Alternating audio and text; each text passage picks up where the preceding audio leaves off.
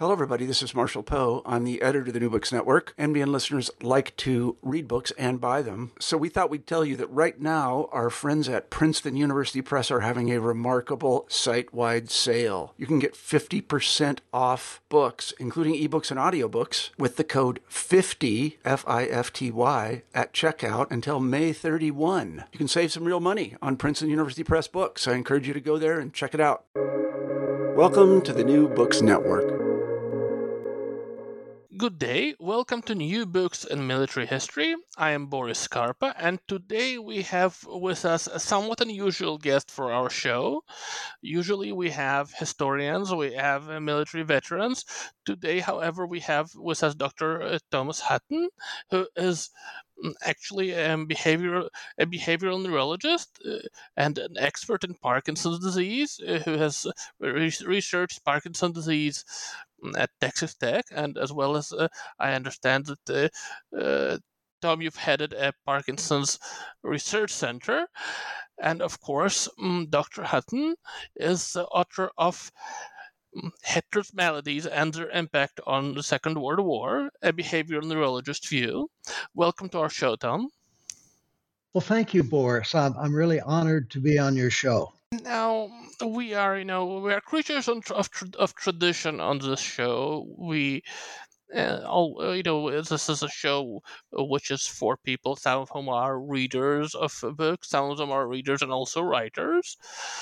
Some of them are even writers who are only writers and not readers. But I've not yet met one.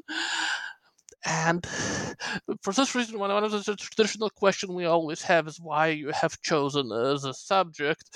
Of course, Hitler is a very prominent villain of history, and everybody wants to ask, looking at Hitler, what the hell is wrong with you, dude? And so, but I still like to ask why you have chosen this particular subject. Oh, yes, Boris. Like everyone else, I was fascinated by the evil dictator Adolf Hitler. But in my work on Parkinson's disease, I learned fairly early on about his having had Parkinson's disease. I learned that from a close colleague of mine, Dr. Abraham Lieberman. Later, in my own work, particularly dealing with Parkinson's and behavioral aspect of Parkinson's disease, I learned that there was a particular neuropsychological syndrome that we were finding, that others were finding and publishing in the literature, and that in our own work, we found that our patients who had Parkinson's disease for 10 years or longer showed this particular abnormality in their cognitive functioning that I thought would have affected Adolf Hitler's behavior. And so I began to look into that more and began to try to apply that to some of his decision making, which had proven faulty. I began with particularly the Battle of Normandy.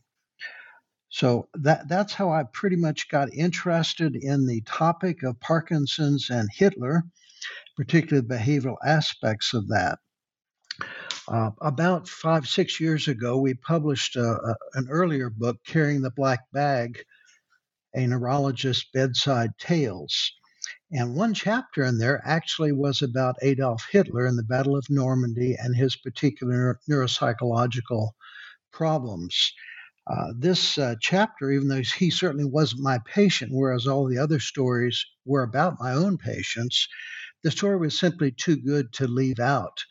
And my editor and many readers encouraged me to expand that chapter into a full book and to make it more comprehensive and deal with his other medical problems, such as his heart disease, his gastrointestinal problems, his drug usage, and many other minor ailments, to give a fuller picture of how his health may have impacted World War II. My own belief was that while there have been literally hundreds and hundreds of books written about Adolf Hitler, there have been a relatively small number of books written about his health and its impact. And what has been written so often is inaccessible to the general reader, and many of the books are quite old and out of date, and the medical knowledge was insufficient, I thought, to convey the significance of Adolf Hitler's poor health and its impact.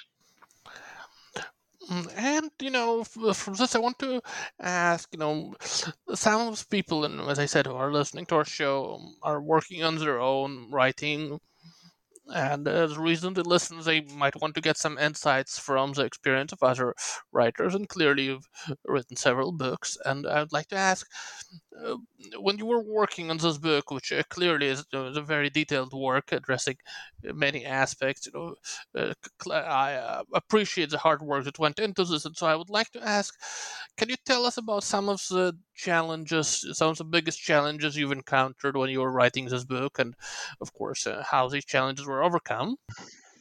I'd be pleased to, Boris. The biggest problem was to try to lose some of my medical scientific writing. Like you, Boris, I'm sure every field has its own lingo. And in terms of medical writings, there were a number of bad habits, you might say, that I had acquired. I'd edited some 8 books, I had over 100 articles and chapters, and in most of those, they had to be very brief. That there's so much passive voice used, unfortunately, in medical writings.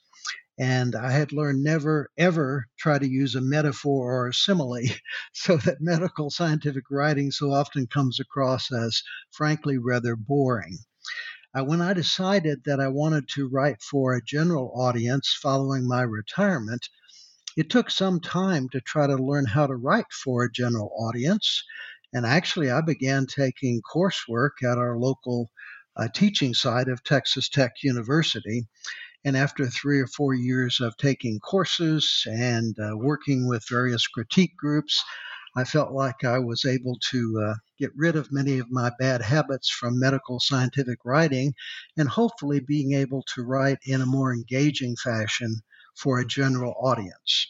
That's been my goal in writing this book, was to try to make this information, which is sometimes buried in rather turgid uh, volumes and it's very inaccessible. A lot of these written by psychoanalysts or psychologists, psychiatrists, and so forth.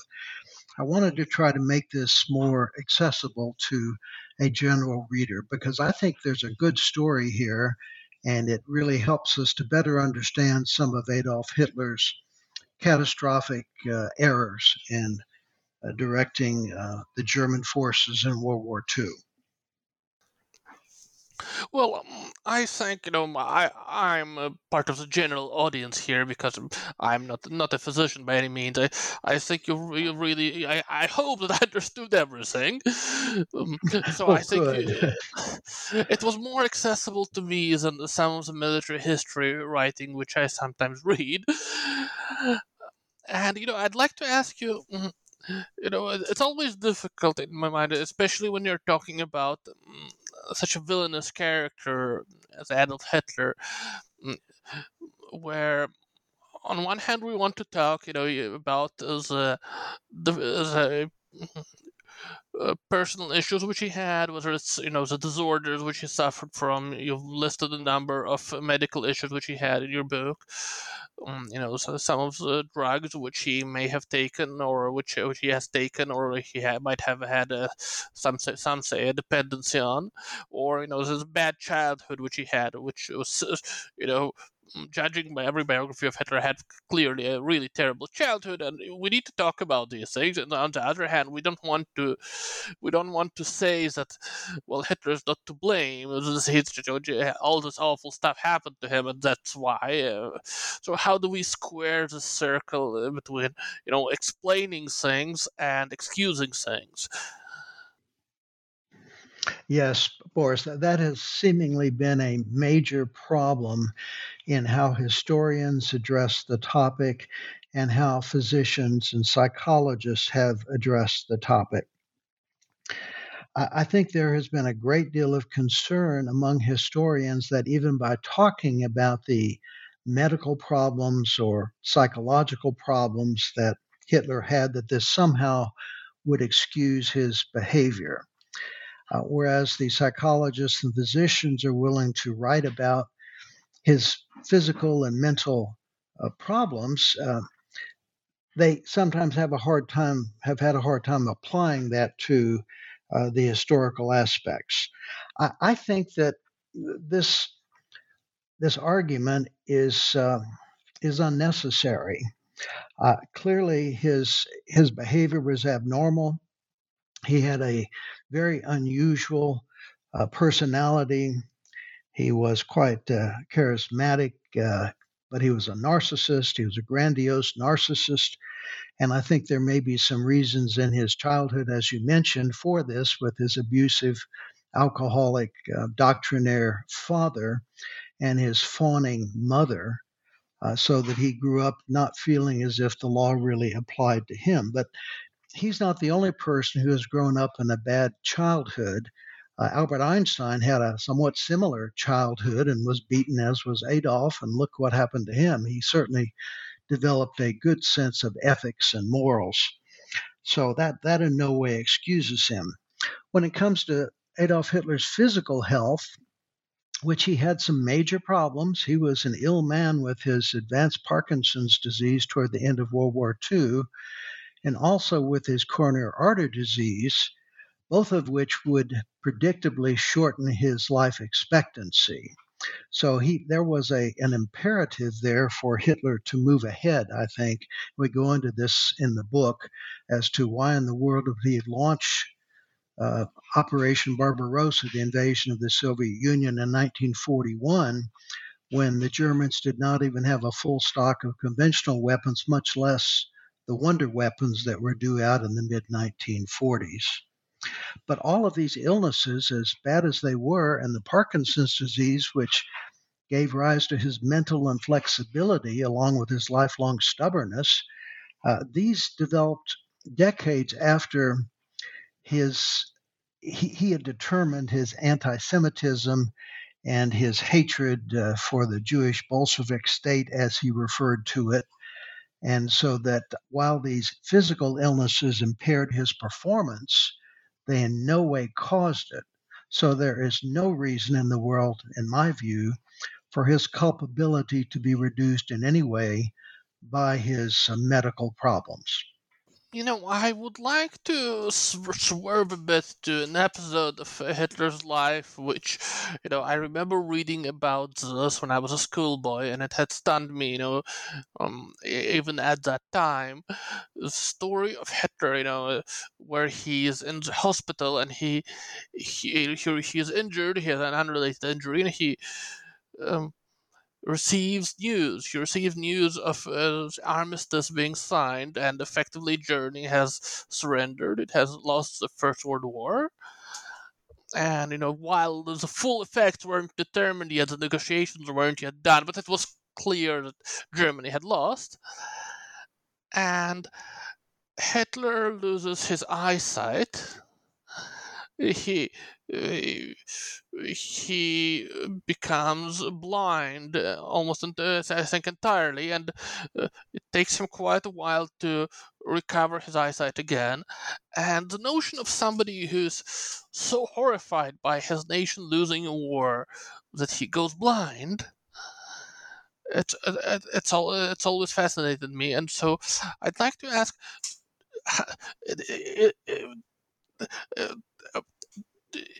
can you explain a bit about the connection between Hitler's, patriotic, nationalist worldview at the time,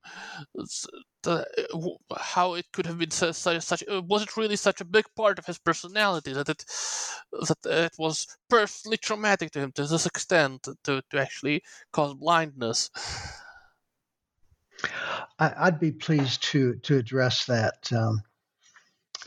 He had just learned the news, as you say, about the Germans surrendering in World War I, and he was mentally, emotionally unable to deal with this, what he saw as catastrophic news, and felt that his efforts and efforts of his comrades had been for naught, that those who had negotiated for Germany had done a very poor job doing so. They gave up too easily, and he simply was unable to deal with this. In neurological terms, he had what's known as an hysterical reaction, or in psychiatric terms, developed a conversion reaction. because of his inability to deal with these developments. As such, he lost his vision in a psychosomatic way. It wasn't something he was feigning. A conversion reaction is believed to be due to these deep-seated psychological difficulties in dealing with what was being faced. I used to see these reactions as a practicing neurologist, particularly in people who were seeing the world in fairly black and white terms, people who were psychologically unsophisticated, oftentimes not having much education. Frankly, all of those factors applied to Hitler. He had very little education, less than a high school education, was unsophisticated in terms of the world, and he certainly was stubborn and did not have a lot of emotional insight. I believe why he lost his vision was purely a conversion reaction. And when the doctor treating him, Dr. Forster, was treating him, he probably found some way to work him out of this conversion reaction when the conversion reaction no longer served its purpose. I used to do this with patients who might have developed a hysterical walking problem or vision loss or balance problem, something that was clearly psychosomatic.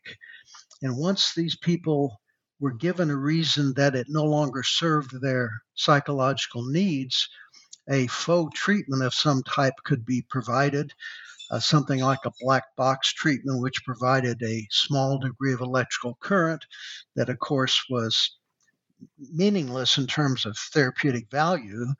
But once that was applied, give the patient a face-saving way to get rid of the symptoms. It was very effective. And so I believe that something like that may have happened to Adolf Hitler when it no longer served his purpose, and he was able to eventually get over his conversion reaction, hysterical blindness. This is an interesting topic for neurologists to deal with, for psychiatrists to deal with. And as you mentioned, it probably, in Hitler's case, set him up somewhat for his lifelong pursuit of trying to overcome what was Germany's defeat in World War I and try to square this in the future by his evil deeds. I would like to zoom in on something which you said because it's strongly reminiscent to me of some of the things which I've learned from some of the books on post-traumatic stress disorder, where one of the strong theories in this field is that it's much more likely for combat veterans to have a strong personal trauma where in situations where there's a perceived unfairness by their superiors. And it's striking to me. It's very striking to me that even at this early stage in his life, Hitler processes something which has happened, in the political field, really, not personally to him, and he processes this as this deep injustice, this deep.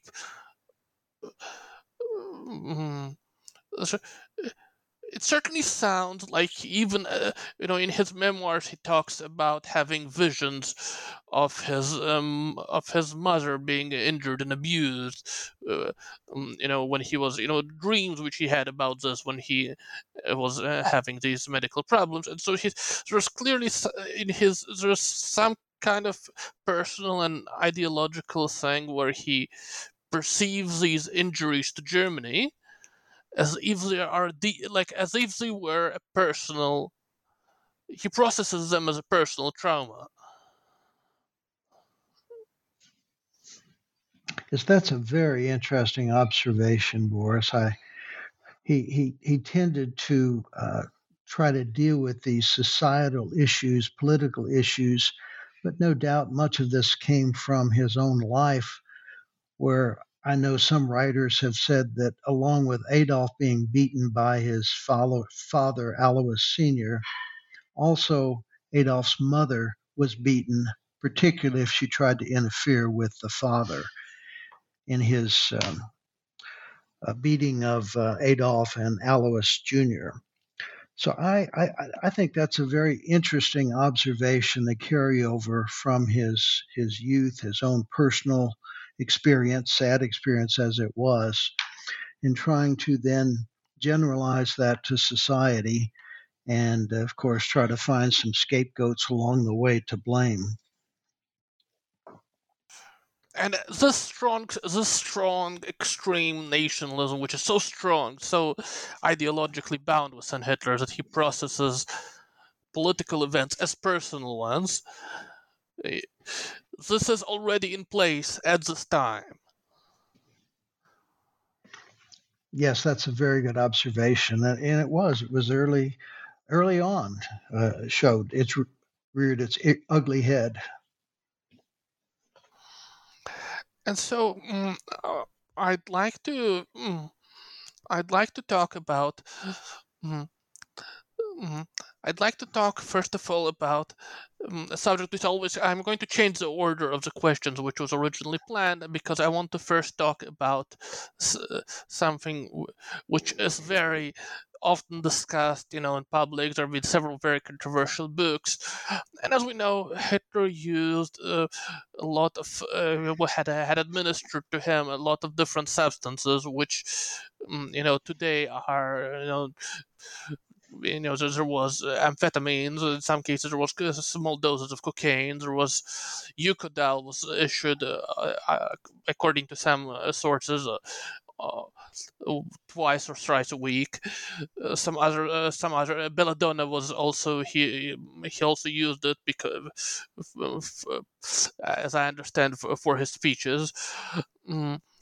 Do you say, first of all, do you think that Hitler was, in the modern sense, addicted to any of these substances? And the second thing is, do you think that these meaningfully did they disrupt his way of thinking?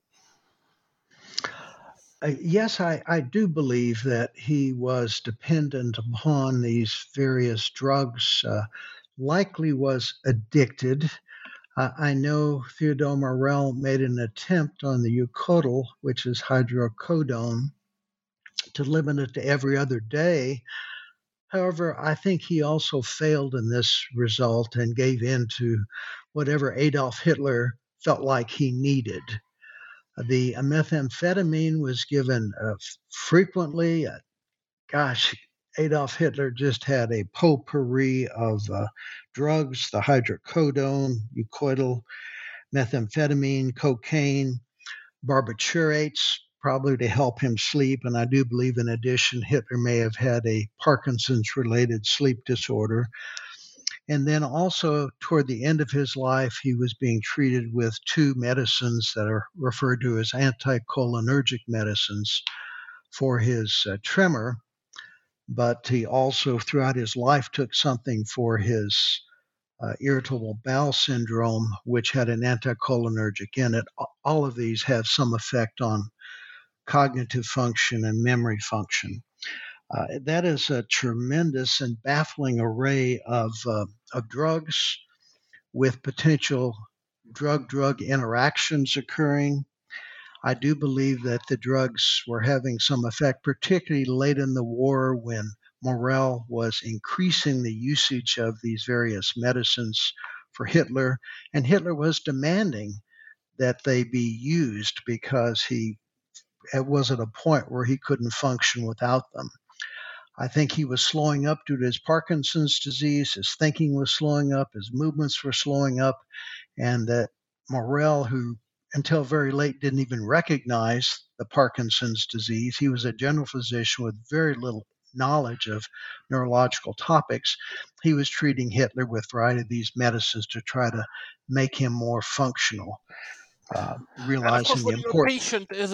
patient is a dictator, yes, you can kill people if they displease him, and you don't really have a lot of leverage. It's difficult to say no. I will not give you this medicine. It's bad for you. Exactly. And I just like to little bit to zoom in about the drug use, which I understand mostly is during the war already. Would you repeat And that? first of all, Go I ahead. understand that most of the drug use is, however, after the war has started. Yes, originally the drug usage, Morel didn't come along until about 1936, and he really wasn't. I don't think at that point on that much medications. Morel began to treat him with a whole variety of things, believing that heroic efforts were needed to treat him, and he wanted to appear to as if he was doing something to help Adolf Hitler.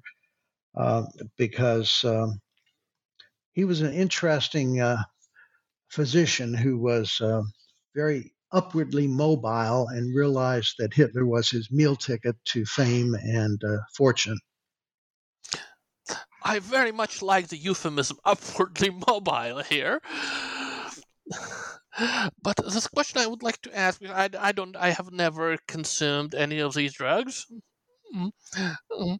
I would like to briefly, if a healthy person, a regular person, they took amphetamines, they took these, you've said oxycodone.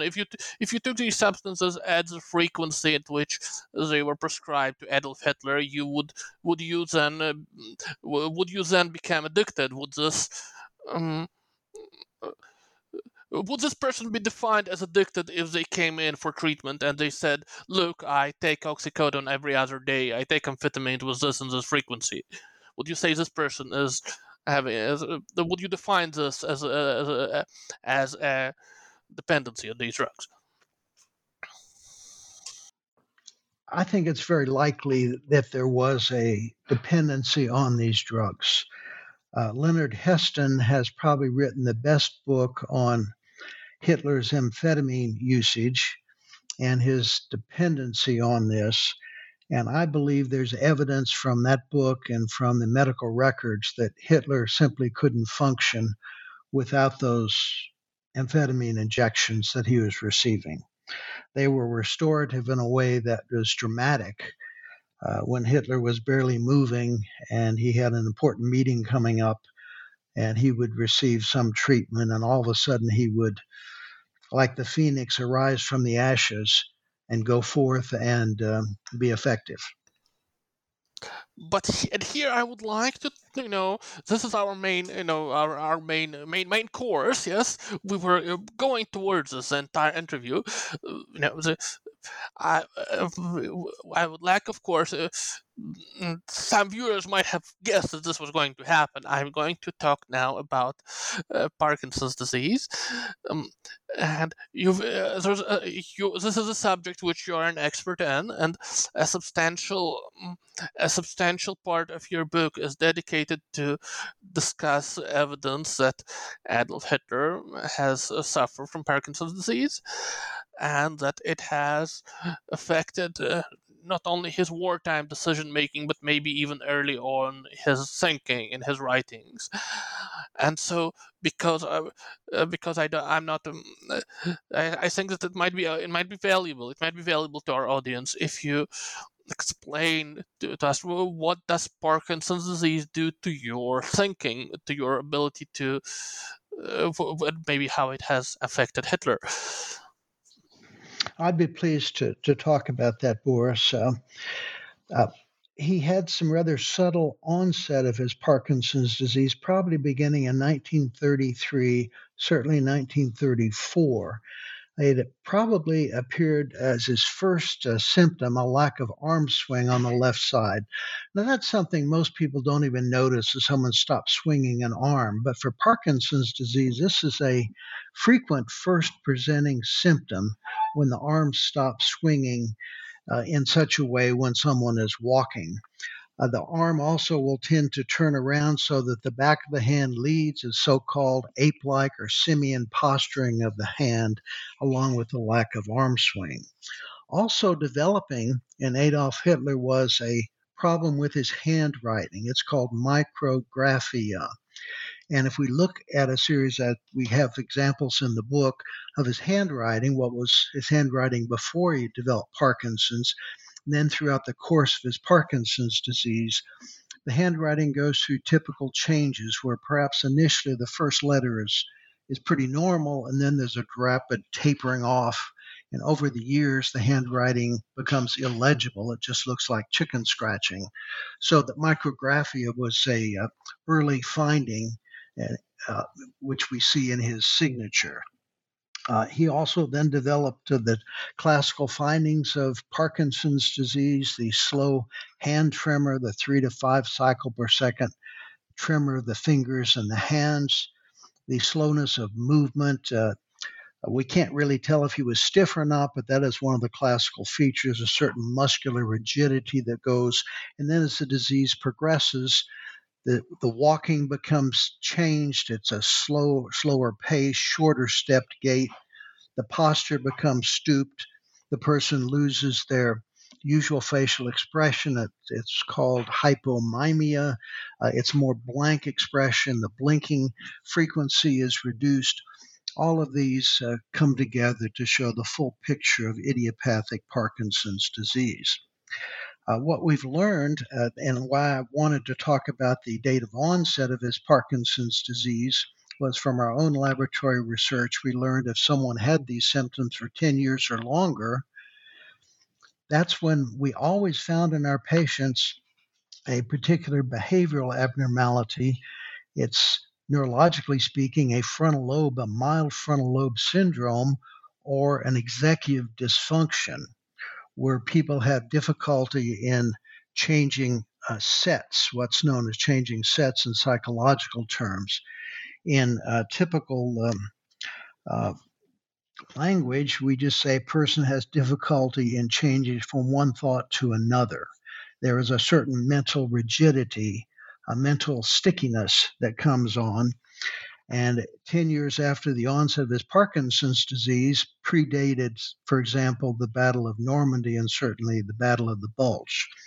So Hitler's difficulty in changing thoughts, such as where the battle was going to be fought at Normandy, believing for excessively that it was going to come at the Pas de Calais rather than on the beaches of Normandy, and delaying the counterattacks by 2 days. Tom, I would like just to clarify because it was not clear to me and it might not be clear to our audience. When you say mental stickiness, difficulty in do you mean that there is a difficulty in changing one's opinion about a subject, or is this about something else? What does It mental is stickiness mean? Well, it means changing from one thought to another. It's a mental rigidity. It's a slowness to be able to evolve one's thinking as additional information becomes available. It's a type of inflexibility of thought. And of course, that meshed in nicely with Adolf Hitler's lifelong stubbornness, which he probably got from his father, who was equally as stubborn. So it was a perfect storm, I think, between his premorbid personality and his mental inflexibility of Parkinson's disease.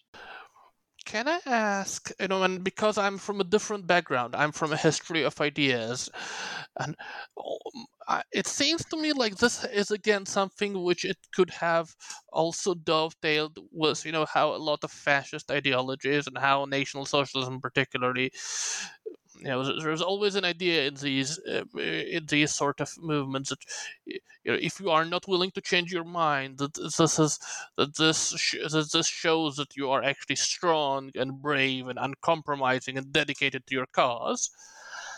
Because we see this in Hitler's writings and in the writings of some of his associates, where they talk about fanaticism as a virtue. Do you think that there could have been some dovetailing also between Hitler's ideology and his, which could have led him to think, "Oh, I'm not being stubborn. I'm not having difficulty accepting. I mean, no, I'm being strong and brave." I think that's a very interesting idea, Boris, and I think there's something to that, not only for Hitler himself, but for those around him as a sort of reinforcing mechanism for uh, the fascist ideology. So, and I think the followers would likely have seen that as a plus.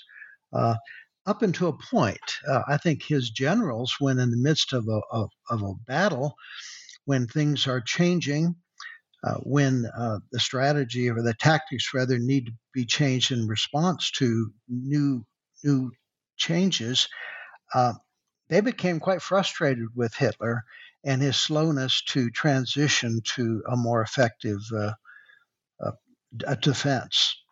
So I think in general you're right over time, but in the short term, I think it probably his generals became more and more frustrated with him, as you know, and even to the point of attempted assassinations.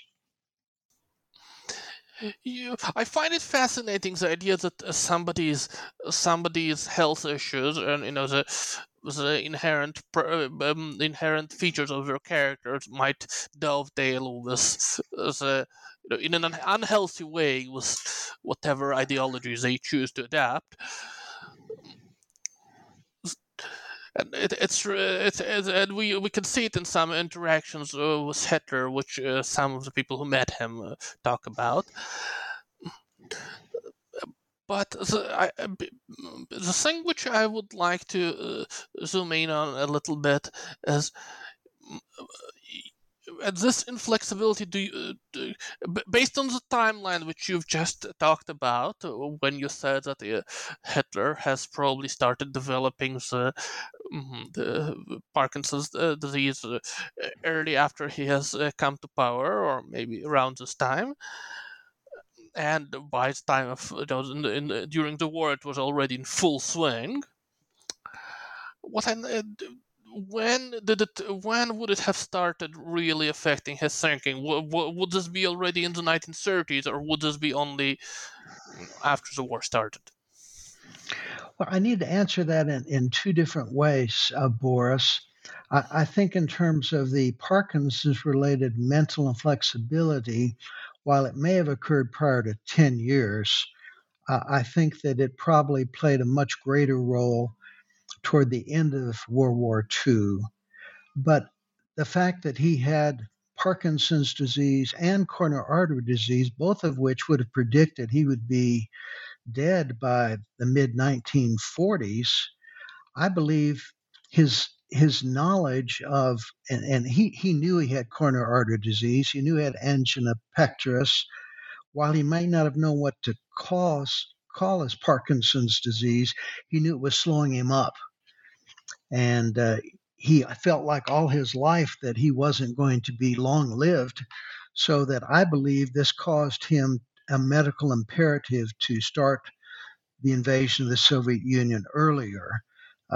Historians have debated why in the world did he invade Soviet Union in 1941 rather than wait till England had been defeated and they had their full stockpile of conventional weapons and their wonder weapons and so forth, their full personnel.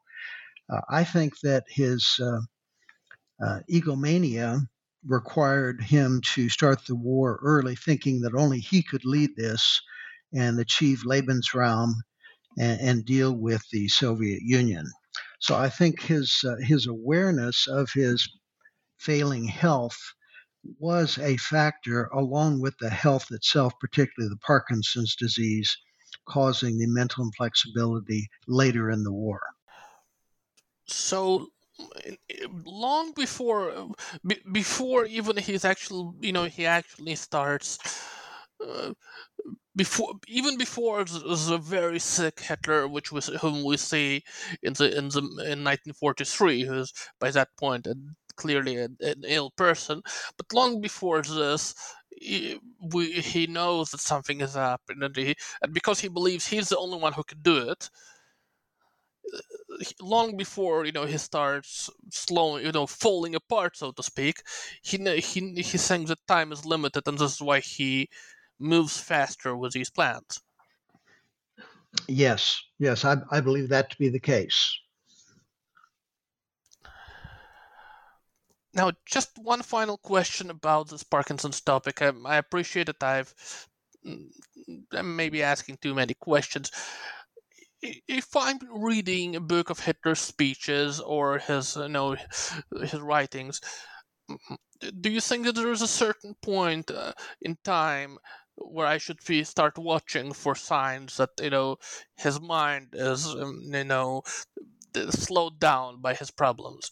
At what point do you think that I should be reading more closely for signs of this?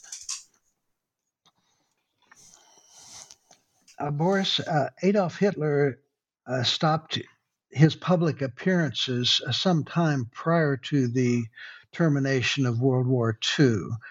Joseph Goebbels, and so I think Joseph Goebbels was asked to take over the what had obviously been a strength of Germany, which had been Hitler's oratory. It was frenzied, as you know. It was a screaming sort of oratory. If you read his speeches, they were not very impressive, but his delivery seemed to mesmerize his audiences, and were sufficient to mobilize a war-weary populace to go to war again in 1939. So when he lost that ability to speak, I think Germany lost some degree of strength of their dictator, of their Führer. In terms of his abilities, the best information that I know of are the writings and the interviews that were done of his colleagues at the end of World War II, and they noticed that his thinking, that his movements were slowed up substantially, that he was no longer able to keep up with the amount of information that was coming in. At one point, he'd been very good about that and had a very quick mind in terms of keeping up with information, but this was lost to him. But at the same time, he was becoming more stubborn, more rigid, more inflexible. And rather than delegating more responsibility, he took in more responsibility for himself, which again impaired the performance of the German forces. And so Hitler, he was not. I would just like to.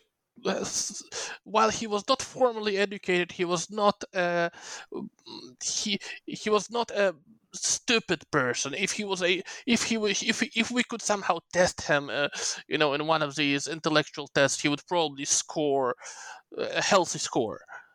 He was not dumb per se. Exactly. He was not dumb. He was mentally quick, just poorly educated and unsophisticated.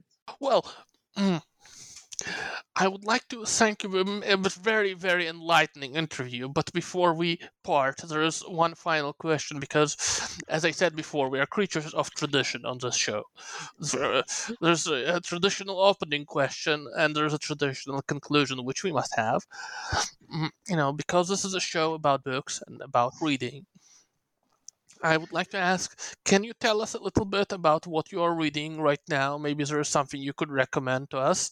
It doesn't have to be about military history. I understand that you're not necessarily reading about that, but I would like to hear about your own book journey. I'd be pleased to share that. Something I have I just read, which again is about Hitler, but it's a different approach. The title is Defying Hitler, a memoir by Sebastian Haffner. And this is a personal account by this author, that is a pen name, by the way, a personal account of the rise of Nazism. And it's written by this German citizen who was forced to flee, but how subtle some of these early changes were But in looking back, it was so obvious that where Germany was headed. And it was so difficult for many people to see. So that's a book that I thought puts this all in very personal, one-person terms that I enjoyed. Another book that I've really just gotten, I'm just beginning, completely different topic, is The People's Hospital. And this is by Ricardo Nuila, Nuila. And he is a physician who practices at the Ben Taub Hospital in Houston. Ben Taub is the county hospital for Harris County. And it really tells the story of 5 people who cannot access adequate health care. And it's due to a variety of reasons. Some of them don't seem to be able to access the state Medicaid, or some of them were illegal and could not pass immigration status for health insurance, so that they all had challenges that they were facing, but how they received their good quality health care at the Ben Taub Hospital. I also went through Ben Taub as a medical student, and so this book has certain meaning for me. The healthcare there is excellent, but of course it's a charity hospital for Harris County. A third book I might just mention, and this is one that I hope no one has a need to read, but it's called The Bereaved Parent by Harriet Sarnoff Schiff, Schiff. In my instance, we tragically had the suicide of a young man who was just 19, had just completed his first year at Harvard, not blood relative, but we were very close to him and his family. And this I'm book sorry was that we need recommended. to. I'm sorry that we are forced to bring this up in such a public setting. This was not my intent. Well, no, I don't mind talking about it. It's just a book that if people have to deal with such a loss of a young person, it's a book that I can recommend. It really is quite on the mark, I think. Tom, I was very pleased to have you here. You've provided many insights on subjects which are always been of interest to me, and of course some of the things which I didn't quite fully understand in your book. I'm happy that you've cleared them up. Um, Thank you for having you here with us today. If in the future you want to write about Jeanne d'Arc, or about Goebbels, so we're always here to have you if you like. Well, thank you. It's been a pleasure to be on your show. And I thank you again for asking me to participate.